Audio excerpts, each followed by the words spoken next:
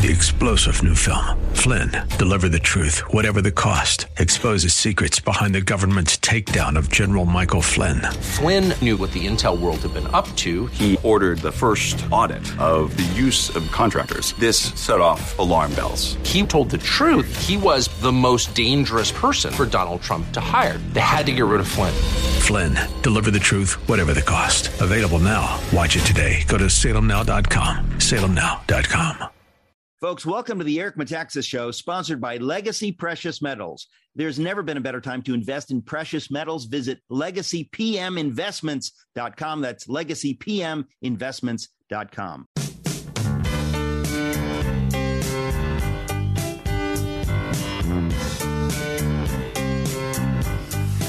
Welcome to the Eric Metaxas Show. Back again, eh? Glutton for punishment, eh? When will you ever learn? Now, here's the host that you hate to love, the man who was the reason your friend sponsored your last intervention, Eric Metaxas. Folks, you're listening to a special edition of the show. These are the audio versions of amazing conversations I had. Socrates in the studio. These have not aired yet. The videos are not out yet. We want to encourage you to go to SocratesInTheCityPlus.com, SocratesInTheCityPlus.com. Sign up. This goes live January 4th. You can see the videos. It's amazing. I also want to encourage you, if you haven't yet, go to MetaxasTalk.com and give to CSI. Go to MetaxasTalk.com, click on the CSI banner, be generous. It's a beautiful thing. MetaxasTalk.com. And don't forget SocratesInTheCityPlus.com. And now here's my conversation at Socrates in the Studio. Here it is. So welcome. This is the first Socrates in the Studio session with my guest, Andrew Klavan. Andrew, no pressure. It's the first. This is the first. Now, I could destroy this whole project. I know. You could blow this whole thing into the future. It just simply won't exist. That's why I'm here. Because of the failure of what we're about to do. No, so there's really no audience. If you hear people laughing, I don't know who they are. This is meant to be just a conversation between us. And yet there are a few people here in the shadows. They're not going to be on camera because they're hideous.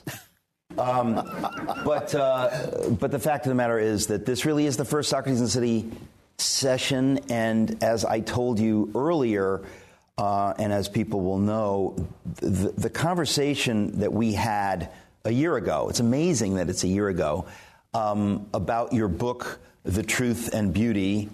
It was so wonderful that I thought I want to continue the conversation, and I couldn't find the money because people don't like you, and it was just hard. And I said, "How can we do this?" Something I said. Yeah, it was something you said. No, I really just thought you're one of those figures to whom I could talk for almost endlessly. And so when we had the Socrates in the City event a year ago, which everyone should go watch on YouTube or on the Socrates site before this, because that was kind of like the seminal where we covered the basics. But I just thought, let's keep going because there's so much in the book. I wanted to touch on the subject of the book called The Truth and Beauty, how the lives and works of England's greatest poets point the way to a deeper understanding of the words of Jesus. In our previous session a year ago, we talked about, how you got the idea to do this, but reprise the basics of it. For example, where you get the title, The Truth and Beauty. Yeah, it comes from Keats, the Ode on a Grecian Urn, which ends with beauty is truth, truth, beauty. That's all you know on earth and all you need to know. And pretty arrogant of Keats. Well, he puts it in some versions it's in quotation, so it's the urn speaking. So it's the Grecian urn that's being arrogant. But basically, I find these poets, all of them on a single island in two generations, the greatest poets, the greatest English poets who ever live, except for Milton and Shakespeare, maybe. Who preceded them, obviously. Right. But they're all facing the same problem. The great critic Jacques Barzun said the only way to define the Romantics is there are so many different ones. There are liberals, there are conservatives, there are believers, there are non-believers, but they're all facing the same problem, which was that the entire structure of European thought and belief was collapsing, and it presented certain difficulties. Basically, the church had come under question, all religion had come under question, faith was coming under question. It was for the first time you could be an atheist or at least a non-theist and actually talk about it. And these guys had to reconstruct the world. They had to rebuild the world. And it's hard to believe that happened then. I mean, that's one of the joys of this book, is that you remind us of something that we should all know. Yeah. That what we feel is new is in fact just a new iteration of something that began in this period. Well, it's been happening for 500 years. It's been happening basically since the Reformation, but then also the scientific revolution.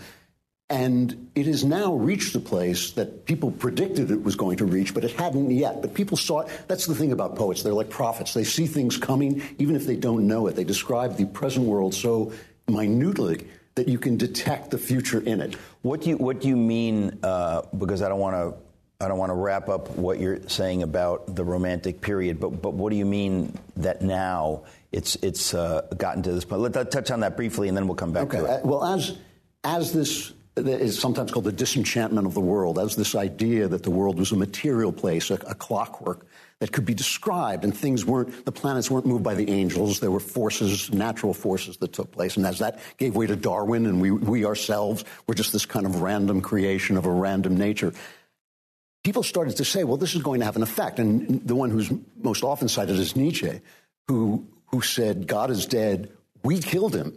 And so now we're going to have to become gods. And what he meant by that is certain kinds of men, who he called supermen, are going to have to find their way beyond the categories of good and evil, right, to create an entirely new web of being and perception. Did he specifically use the phrase Klaus Schwab? he had a picture of him. Did he prophetically? Yes, that was. But how interesting. I mean, to be reminded of it, because it's not as though I hadn't heard that before. But that Nietzsche calls it, that he sees it. He calls at the end of the 19th century. And the other person who calls it before Nietzsche even starts writing it, though Nietzsche was fascinated by him, is Dostoevsky, who has one of the brothers, Karamazov, Ivan, who is the brother who, it's not that he doesn't believe in God. He rejects God. He thinks there is a God, but he thinks the world is too cruel to follow God, and that God has basically blown it, and there's nothing God can do to make it up to us how cruel the world is.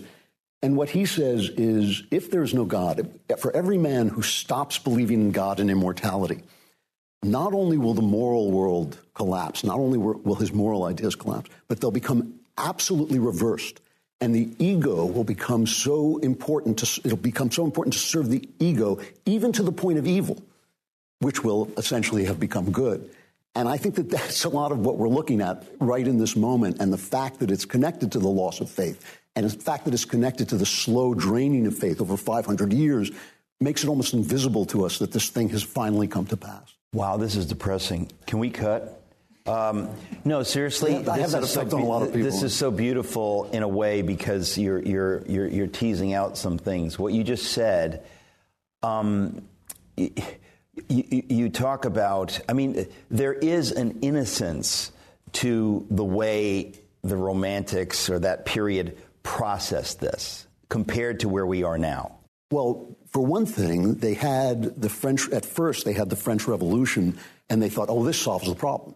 Kill the priests, kill the kings, everything will be great. Just a little murder. Just a little bit. Just enough. But unfortunately, that didn't work out as well as they thought it would. And like the collapse of the Soviet Union in our time, there were people who said, oh, that actually disproves their thesis that this is going to save the world. And as in our time, there are plenty of people like Bernie Sanders and people like that who just think, no, it's fine. That just happened to go wrong this time, but next time it'll work. And Wordsworth, most importantly, he was the guy who saw the French Revolution, and he said, this is bliss, this is wonderful. Everything, all the injustices in the world will be swept away.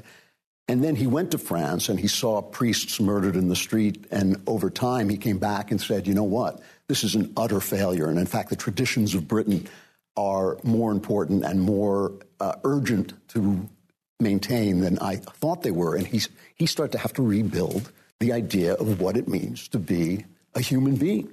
And what's, to me, one of the kind of wonderful through lines in the book is the work of Samuel Coleridge, who was, of all of them, he may have been one of the most brilliant men who ever lived. He may have been one of the 10 most brilliant. He was just an absolute polymath. He knew everything. And in those days, you could know everything. There still wasn't that kind of specialization. It's often said that Milton was the last human being who had read everything, because in terms of the world of printing, and that he had read everything that could be read at that time. After that, so much was written that nobody could do that. But you're saying, in a sense, Coleridge was like that. I think he was the last man to know everything there was. And of all the great romantics, he was the one who was actually a believer, a Christian. Folks, right now in other parts of the world, people's lives are being threatened simply for believing in Jesus. People have been enslaved for their faith. So listeners to this show know that I'm passionate about the work of Christian Solidarity International, because they protect and free those who are being persecuted and enslaved for their Christian faith. I've got to thank you for your life-changing generosity for years now. If you've given to CSI through this program, you have played a role in freeing literally thousands of captives. So as we near the end of this year, can I ask you to give once again? Your gift of just $250 will free a woman in Sudan who has been enslaved for years. You can buy a believer's freedom and provide her with food and other supplies necessary to start her new life. Just $250. Maybe you can give more and free more people. Call 888-253-3522, 888-253-3522, or go to metaxastalk.com.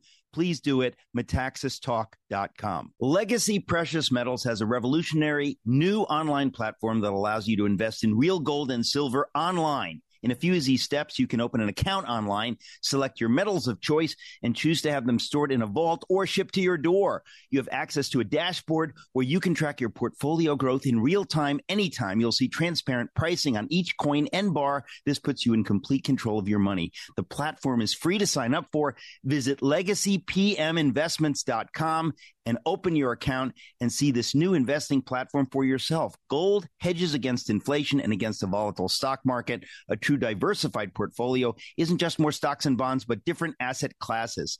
This new platform allows you to make investments in gold and silver, no matter how small or large, with a few clicks. Visit legacypminvestments.com to get started. You're going to love this free new tool they've added, legacypminvestments.com, legacypminvestments.com. Check it out.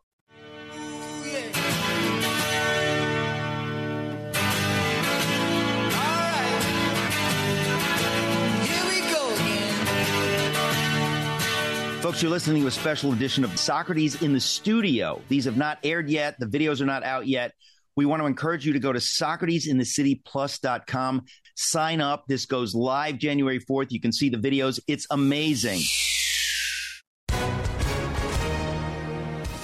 Hi, everyone. If you've been injured in an accident that was not your fault, listen up. We have legal professionals standing by to answer your questions for free. Call now and find out if you have a case and how much it's potentially worth. Call 800-702-5400. I'm here with spokesman John Wolf. So, John, tell everyone listening who should call right now. Well, Maria, first off, thank you for having me here. It's always nice to answer the listeners' questions. Now, as far as who should call in, anyone who's been injured in an accident and think you deserve compensation, give us a call right now. 800-702-5400. You'll find out if you have a case and how much it's potentially worth. Thanks, John. You heard it, folks. Take advantage of this opportunity and call now. 800-702-5400. Advertisement sponsored by Legal Help Center. May not be available in all states. Each of the great poets were touched by Samuel Coleridge in a different way, because all he ever did was talk. You met him and he just talked. And every time he talked to people, they changed. And one of the people he talked to over the course of a long year was Wordsworth. And so he found Wordsworth in the midst of the failure of the French Revolution, and they just started talking. And to talk to Coleridge was basically to listen. You were just listening constantly. And at the end of that time, they wrote one of the greatest books of poetry ever written, called Lyrical Ballads. And it completely rewrote the rules of poetry. It rewrote everything, but it also rewrote what it meant to be a human being. Where was the human being located? if he wasn't located, if the church wasn't telling you where he was located, if he wasn't located in the heavens, where was he? What made your perceptions real?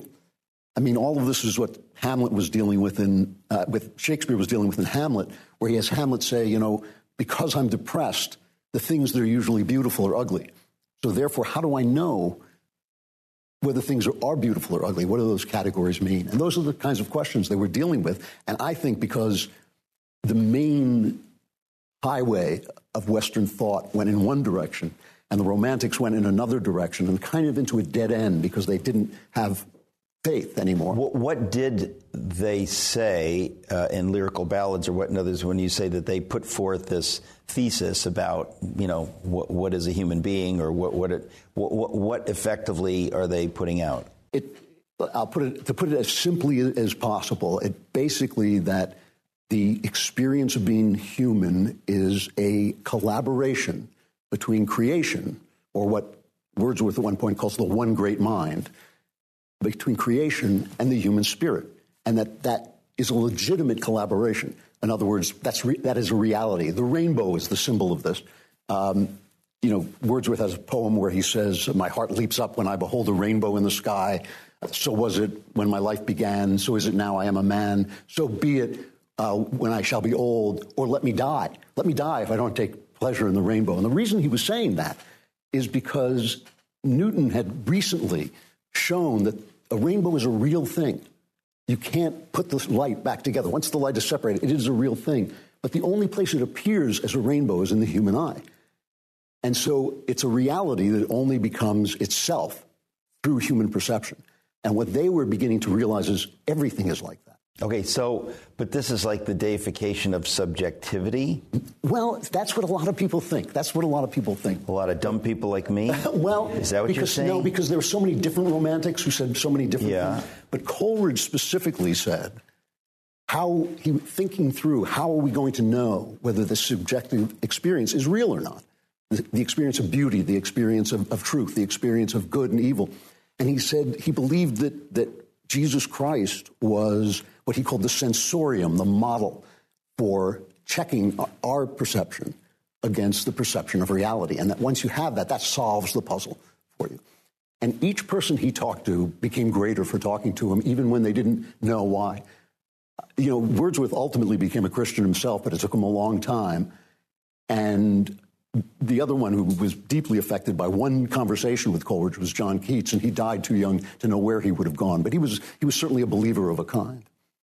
Well, when you talk about, there's a few threads here. You were saying that they, during this period, could see that something's collapsing. Yep. And it has to do with many things. It has to do with Newton inadvertently making it seem like, it's all mechanics. Now, it's funny, it's ironic, because Newton himself didn't believe that, but he puts forth this idea of so people go, so it's all just these forces, these forces, and there's nothing transcendent, nothing beyond the mechanics and whatever. So if I'm tracking with you, you're saying that the Romantics felt like we can work with this, we can create some kind of reality, or that's not what I'm clear about. They started to think, well, where is this person located? Because they still all...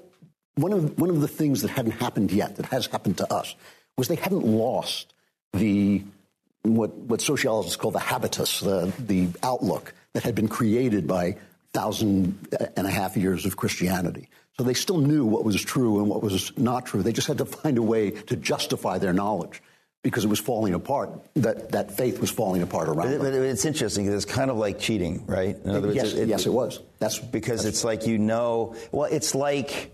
I guess one version of this is the people who all somehow knew that the ethics of Jesus were superior, but they didn't like the miracles, but they said, but can we keep the ethics and get rid of the miracles? Can we make him a great moral teacher, but get rid of the idea that he's God incarnate, whatever? And that's the 19th century and so on and so forth. So that's part of what's happening here among the figures you're describing. Yeah, the only one who really understood it was Coleridge because he knew everything.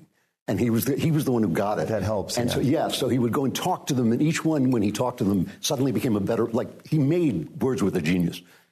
And after Coleridge would go away, they kind of sink back. Wordsworth lost his talent in some ways after Coleridge went away. He started writing some of his later poetry just really bad, and he knew it. He knew he had gone off the rails.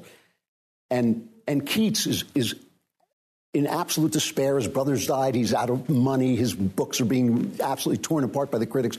Bumps into Coleridge in a park and has a 45-minute conversation with him, and goes off and writes the great odes, the Ode to the Grecian Urn, the Ode to Autumn, the greatest poetry since Shakespeare. It is the greatest poetry, English poetry since Shakespeare. And so Coleridge was like this little spirit who would implant what he saw and go away, and then these guys would suddenly become greater than they had ever been, and then kind of fade away again. It's interesting just talking about the history of the end of faith or the disenchantment and how that process goes along. I don't remember if in The Truth and Beauty, the book that's here, if you talk about Dover Beach and Matthew Arnold. Do you? I do quote it there, yeah. Because, talk about that a little bit, because it's just so fascinating. Again, we kind of act like, well, this has happened in our time. It's the 60s or something. Yeah. And it's like, no. It happened, it happened in the 20s. It happened you can trace it back roughly to this period that we're talking about. Yeah, I mean, there's this great shock that is Darwin and evolution and this idea that we are these random things. And if you ever want to read a great poem about this, it's Tennyson's In Memoriam, where one of his best friends dies, and he writes over the course of months, he writes this long poem mourning his friend's death. And all throughout it, he's struggling with this tremendous pain about his faith. He can't quite find it again. His wife is kind of smacking, just believe, just shut up and believe. But he keeps thinking, he says at one point, nature is red in tooth and claw. And when he looks at Darwin, it's not the randomness of evolution, it's not the mechanics of evolution that bothers him, it's the complete disregard with which species are wiped off the face of the earth. How can there be a good God when entire species just disappear in the course of millennia? And so, no, this is a struggle between the human heart, which has now had implanted over 1,500 years, has had Christ implanted in it, in the same way the Jews had the law implanted in their hearts so they could recognize Christ, so they could produce Christ. Now Christ has been implanted in the human heart. And suddenly this science seems to be taking it away. Right. And this is the thing, this is for me, one of the great themes that you have to understand in every given moment. We live in time, and our ideas as human beings develop over time. It made perfect sense after Newton for people to think, it's a clockwork universe. It didn't really make sense even then, but it was kind of a legitimate extrapolation. We're not all scientists. You hear that there's gravity and things spin in a certain way. And you realize that the people who wrote the Bible didn't really understand how science worked. And so it must all be untrue. It's a strong temptation in every epic to say, now we figured it out. And you have to think, exactly, you have to think it through. And because it's an idea unfolding, it feels to the human mind like progress. But it may just be you're going through you've gone through a journey. I've gone through a journey. Part of my journey was atheism. I don't look back and say that was an error. I thought it was a footstep I had to take to get to the next place. Now, obviously, it was incorrect, but I had to go through it in order to see the next thing. And that's, I think, what was happening then. They had to go through this period of materialism, of mechanism, of thinking it's all a clockwork. But it was never true. Folks, right now in other parts of the world, people's lives are being threatened simply for believing in Jesus. People have been enslaved for their faith. So listeners to this show know that I'm passionate about the work of Christian Solidarity International because they protect and free those who are being persecuted and enslaved for their Christian faith. I've got to thank you for your life-changing generosity for years now. If you've given a CSI through this program, you have played a role in freeing literally thousands of captives. So as we near the end of this year, can I ask you to give once again your gift of just $250 will free a woman in Sudan who has been enslaved for years. Call 888-253-3522, 888-253-3522, or go to metaxastalk.com. Please do it, metaxastalk.com. For more than 10 years, Patriot Mobile has been America's only Christian conservative wireless provider standing behind their values and their exceptional service. They're an example of putting the cause ahead of profits, and it's why I am proud to partner with them. Starting today, Patriot Mobile is extending their Black Friday deal to the Every Friday Matters deal, and you can get a free smartphone when you switch today. Patriot Mobile offers dependable nationwide coverage, giving you access to all 3 major networks, which means you get the same coverage you've been accustomed to without funding the left. When you switch to Patriot Mobile, you're supporting free speech, religious freedom, the sanctity of life, our veterans and first responders, and more. Their 100% U.S.-based customer service team makes switching easy. Keep your number, keep your existing phone, or for a limited time, get a free smartphone from Patriot Mobile. Go to patriotmobile.com/Metaxas or call 972-PATRIOT and use promo code Friday76. Again, get a free smartphone with promo code Friday76. This is a limited time offer. Join me, make the switch today. patriotmobile.com/Metaxas or call 972-PATRIOT. Tell me why Relief Factor is so successful at lowering or eliminating pain. I'm often asked that question. Just the other night, I was asked that question. Well, the owners of Relief Factor tell me they believe our bodies were designed to heal. That's right, designed to heal, and I agree with them. And the doctors who formulated Relief Factor for them selected the 4 best ingredients, yes, 100% drug-free ingredients, and each one of them helps your body deal with inflammation. Each of the 4 ingredients deals with inflammation from a different metabolic pathway. That's the point. So approaching from 4 different angles may be why so many people find such wonderful relief. If you've got back pain, shoulder, neck, hip, knee, or foot pain from exercise or just getting older, you should order the 3-week quick start, discounted to only $19.95 to see if it'll work for you. It has worked for about 70% of the 500,000 people who've tried it and have ordered more. I'm one of them. Go to relieffactor.com or call 800-4RELIEF to find out about this offer. Feel the difference.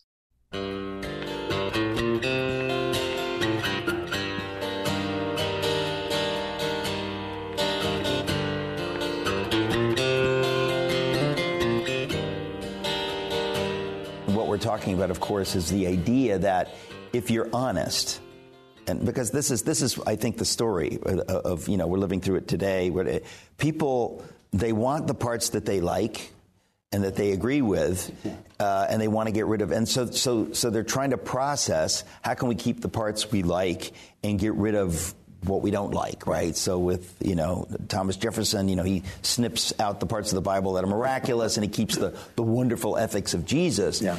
And then you want to say, well, what's so wonderful about them? Maybe Jesus was just a nut and it's all wrong and you just like it, but you don't care that it's logically wrong. You're not being logical about this. Right. That if he wasn't God or whatever, on what basis do you say these ethics are so wonderful? And so you have this, it is funny how some people are willing to be utterly clear-eyed, like Nietzsche or Dostoevsky, or, and say that if you get rid of God, this is what's going to happen. But you have all these other people thinking, well, no, wait a minute. We think we can make it work. Yeah. We can make this work somehow. And I would argue that instinct is evidence for God. That we have something within us that we can't escape, because we are, in fact, made in God's image by God, that knows something about truth. And so we can't really cold-bloodedly wipe it away and say it doesn't matter. We somehow sense that can't be right. This is, I think what you just said is absolutely right. And it's one of the things that keep people, non-believers, keep stumbling over. The fact that if everything we see is just an illusion, which is the deduction you have to come to if there's no God, you ultimately will come to the idea that that's why I think art falls apart. That's why you get abstract art where people put squiggles up there, because they don't trust what the human being sees. But if everything that we see is an illusion, how come every time I walk toward Fifth Avenue, I hit Fifth Avenue? How come you can produce numbers, which are imaginary things? There's no such thing as a 2, and yet I can produce numbers in such that they can predict when a light's going to hit the Earth from 1,000,000 miles away, and where, and what's going to happen next.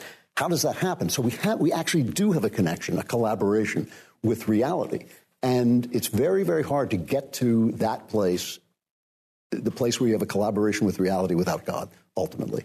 And if we have a sense that can do that with numbers, if we have a sense that can see light, the light we see isn't the light God sees, but it's the light humans see, then why shouldn't the morality that we see be morality? This is the whole reason why Dostoevsky has this character say that the good and bad are going to change over, because all you've got then is your desires, basically. All you've got left are your ego. Now, that's interesting. You mentioned that a few minutes ago. The idea that, it's the apotheosis of the ego, the will, which, going back to Eden, I mean, it's that we can be as gods, so that what I want has to take precedence over everything else. So it's almost like baked into the system that God created. Yeah. That if you turn from Him, you become this, Miltonic, Byronic, satanic figure, and it's inescapable. You want to rule, you want to reign in hell, as long as it's your hell. I mean, it sounds like that's where that's going. Well, this is why in my journey to faith, which took so long because I'm so stubborn, but like in my journey to faith, the Marquis de Sade, who invented sadism, where we get the word sadism, he was a huge influence on me, because at one point when I became an atheist, I started reading atheist philosophy, and I would read the existentialist, and I read all the different atheists, and I would say, this doesn't make sense. This doesn't hold together. This doesn't hold together. And then I got to the Marquis de Sade, who said, no, we should, rape and kill people because it gives us joy. That's what nature does, and there's no God, so why not? And I thought, that makes sense. And that's when I stopped being an atheist, because I thought, if that's where that's going, I'm not going there. But see, that's right. That takes some kind of courage and intellectual honesty to see where it's going. Right. And so when you read... God forbid people read Marquis de Sade, people don't realize how horrific some things actually can be.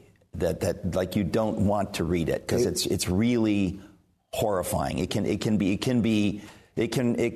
can mess you up. It's so bad. It's scary. It's like, if you take that pill, you could die. Like, be careful. And what he's talking about, again, to see things that clearly, to say, okay, listen, there's no God, therefore there's no good or evil. But most people can't accept that. They say, well, I don't like God, but I like the idea of good and evil, and what I believe is good, and they're not honest about it. So Nietzsche is honest about it, Marquis de Sade is honest about it, and it takes you to a place so dark that it's scary. Well, I think that's why. I mean, I don't know if this is happening to you, but it is happening a lot to me, so I suspect it is. I'm starting to talk to people who are not religious, who have started to talk in religious terms. Yes. They haven't changed. Yes. They haven't changed their belief system. But suddenly the word demonic is coming. Yes. Sometimes I hear people talking about the end of days, which, because I trust Jesus, who said nobody knows when the end. I never talk about the end of days, but suddenly people who have no faith are telling me this feels like the end times. This feels like something's coming to an end.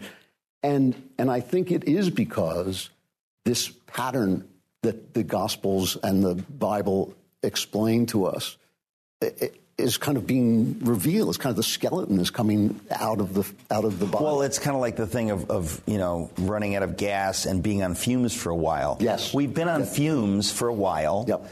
Os Guinness has called it the cut flower society. It's like, well, that flower looks wonderful, and you realize yes, and yet it's been cut.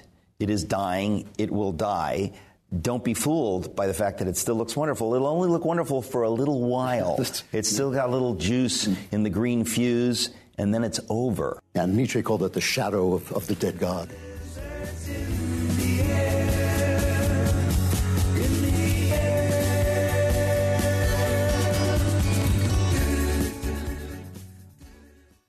Are you tired of not getting a good night's sleep? Well, my friend Mike Lindell has created the perfect solution. He didn't just stop at the pillow. He also created the Giza Dream Bed Sheets. Made from the world's best cotton called Giza, these sheets are ultra soft and breathable, yet extremely durable. And now, for a limited time, you can get 50% off the Giza Dream Sheets with prices starting as low as $29.98. These sheets come in a variety of sizes and colors and have a 60-day money-back guarantee and a 10-year warranty. Take advantage of this amazing offer. Go to MyPillow.com and click on the radio podcast square and use promo code Metaxas at checkout. You can also find deep discounts on all MyPillow products, including the MyPillow 2.0 mattress topper and MyPillow towel sets. Don't wait any longer to get the best sleep of your life. Take advantage of this amazing offer. Go to MyPillow.com and click on the radio podcast square and use promo code ERIC at checkout. Don't wait any longer to get the best sleep of your life. Call 800-978-3057 or go to MyPillow.com now and use promo code ERIC.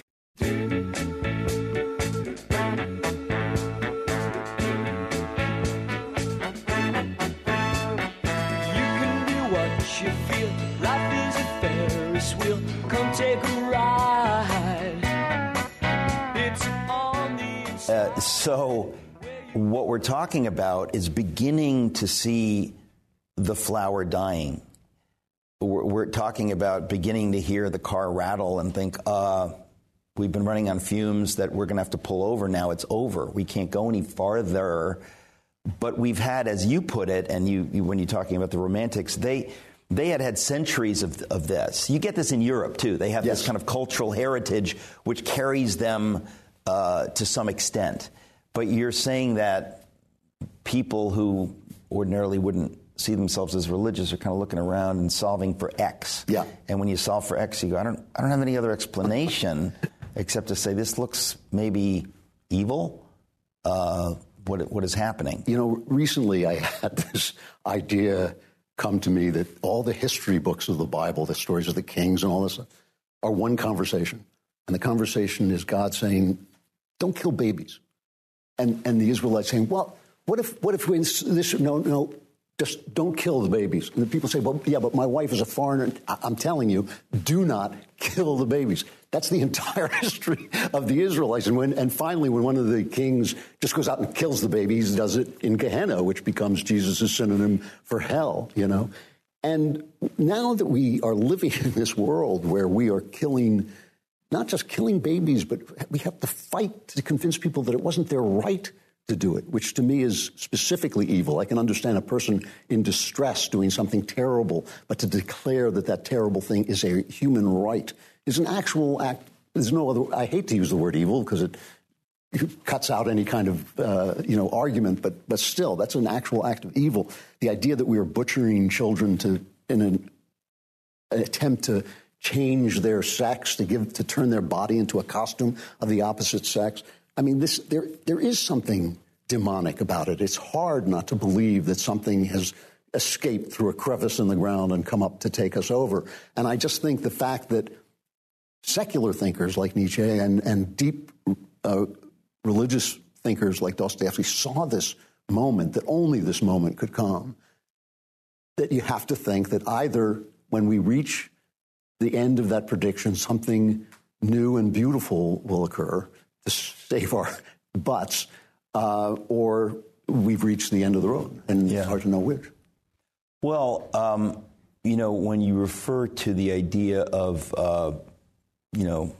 cutting up body parts and in a sense trying to refigure ourselves as though we could, as though we are gods who can create ourselves, that, of course, takes us back 200 years to Mary Shelley and to Frankenstein. So it is fascinating that some of these, poets and seers, so to speak, these visionaries were already putting their fingers on what we're looking at. Well, it brings us back to Frankenstein in two ways. One is in the kind of idea that human beings can create any kind of person that they want, but also in the elimination of women, which she foresaw. I mean, to me, Frankenstein is the story of a man who makes a human being without a woman. And the motherlessness of the... What do you mean to you? That's true. Well, yes, but there are very few people who've articulated it. Right. A lot of people say it's about a man playing God, and I say, well, no, because people do create human beings. All he does is remove the woman. He's not removing God. He's removing the woman. And I think that is so important because we've not only want to remove women by saying some guy in a skirt can become a woman, that makes him a woman, but we want to remove the values that womanhood has really defended and represented throughout history. The values of home, the values of nurturing, the values of humanity. We can only picture, as materialists, we can only picture every relationship as a power relationship. So, which is itself a demonic concept. It's nonsense. And it's also a parody. That's the toxic masculine part of masculinity. In other words, it's a bastardization of what real manhood is. Yeah. But it's interesting when you mention, the verb to nurture. Talk about a dirty word. I mean, today's, thought leaders would sneer at the idea of women as nurturers, that they would absolutely somehow be uncomfortable with that. Like that's just that's passé or it's bourgeois or I don't know why, but it's so interesting when you think it used to be this beautiful thing. Well, it's actually an amazing thing that we have reached the point where we say of homemakers that they're just homemakers. They're just at home moms. Yeah. I mean, even what's funny is a lot of this is falling. One of the things that gives me hope is a lot of this is scientifically fallen apart. It has already fallen apart. A lot of the ideas that contributed to this materialism are going by the wayside scientifically. One of these ideas that has now been shown physically. I mean, I hate to say it's been proved scientifically because it was true. It was proved by simple human observation. Is that people receive their individuality from their mothers. After birth, in their interchange, there's things that happen in the human mind, in the human brain, that only happen in the interchange between the baby and the mother. And the baby and the mother are actually one person, even after birth, until that individuality comes in. So there's one of the urgent, spiritual tasks of human beings. And while other people can fill in, nobody can quite do it like the actual mother. And I think that's one of the things we're trying to destroy is our humanity, to be honest with you. I think that when people say, people are now talking about, well, maybe this AI will replace us. And you think, replace us how? What do you think a human being is? Do you think a human being is? Well, I just have to interrupt here. I want to just say, for now and all time, artificial intelligence is artificial. And it's not intelligent. It's nonsense. Yeah. It's utter nonsense.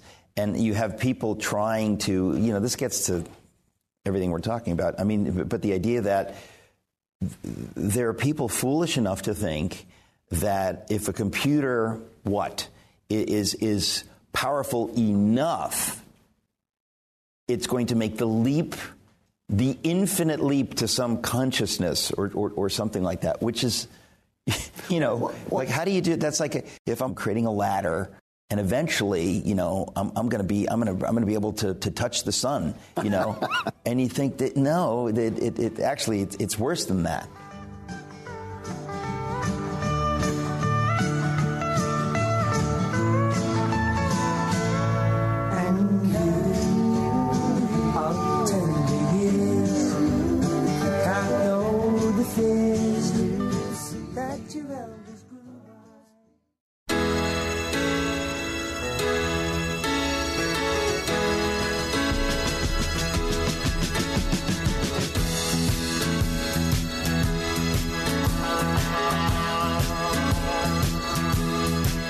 If you go back to what you were just saying about, Newton and Darwin, and we are just, we're nothing. We're just material, right? If you believe that, then all this stuff follows. That's right. And that's kind of where we are, that there are people who believe somehow that we could create. I mean, it is like, Shelley's Frankenstein. We can create a human being out of parts.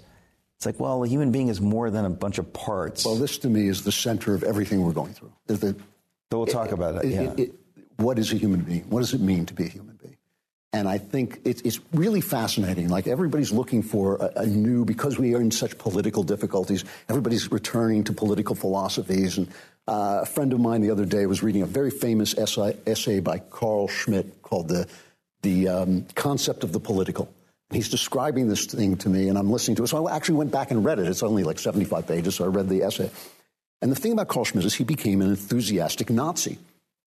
And I think... Not that we're judging. That raises questions to me about your philosophy. But as I was reading it, I was thinking, oh, yes, I recognize this. This is Machiavelli. This is Nietzsche. This is all these people who come up with systems. They're Freud, too. And this is not to say these people aren't brilliant. They notice how things work, but they have no way of acknowledging the inbuilt sense of morality that human beings are given.